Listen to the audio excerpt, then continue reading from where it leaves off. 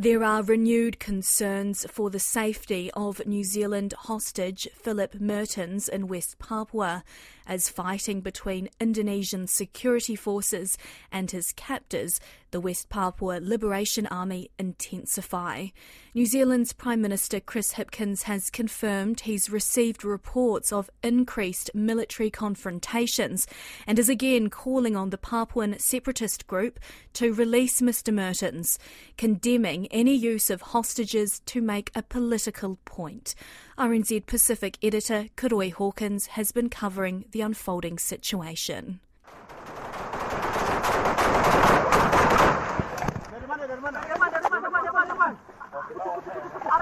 This unverified footage of Indonesian soldiers under heavy fire emerged over social media on Saturday, shortly after reports of a major confrontation between Indonesian military forces and the West Papua Liberation Army fighters holding Phillip Mehrtens hostage in Dugama, Highlands, Papua. New Zealand Prime Minister Chris Hipkins says he's aware of the reports of increased military activity. When pressed on whether Phillip Mehrtens was still alive, this is what he had to say. That is my understanding. Obviously, I'm reluctant to share too much in the way of details, whilst that's a very live situation on the ground. The rebels claim the 36-member Indonesian military patrol had been sweeping villages in Dugama on Saturday in search of Mr Mehrtens, and that theirs was a retaliatory attack. They claim to have killed over a dozen Indonesian soldiers and taken 9 captives, with the rest of the Indonesian soldiers escaping into the jungle. The Indonesian military command has been downplaying their losses.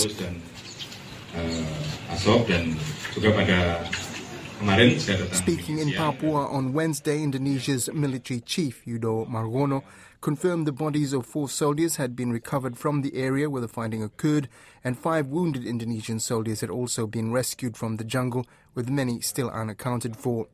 Earlier in the week, the commander announced he was upgrading the operational status in Dugama to ground combat ready.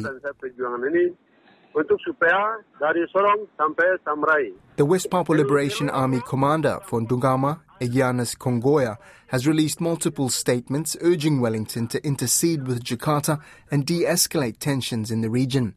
In a statement received by RNZ Pacific this week, the West Papua Liberation Army says the Indonesian military has commenced airstrikes on their positions. They said this further increases the chances of Phillip Mehrtens being caught in the crossfire, and again appealed for Indonesia and New Zealand to respond to their request to negotiate with them for his release. Chris Hipkins says the New Zealand government's message to the hostage takers is clear and simple. Which is that they should release the hostage, they should let him get back to his New Zealand family, who are very anxious to see him again and to know that he is okay. He should not be tied up in any political disagreement that they have. Leaders of the political wing of the West Papua Freedom Movement have also urged the separatist fighters to release Mehrtens, but still blame what they describe as Indonesia's illegal occupation of their lands as the root cause of the situation. The Susi air pilot, Phillip Mehrtens, was taken hostage in February and his aircraft torched. The rebels claim he breached a no-fly zone order they'd issued weeks before. I've been instructed to read this statement. No foreign pilots are permitted to work and fly in Papua until Papua is independent. OPM requests the United Nations to mediate between Papua and Indonesia to work towards Papuan independence. OPM will release me after Papua is independent. That video statement from Phillip Mehrtens, read under duress, surrounded by armed West Papuan Liberation Army soldiers, was received by RNZ Pacific on the 10th of March.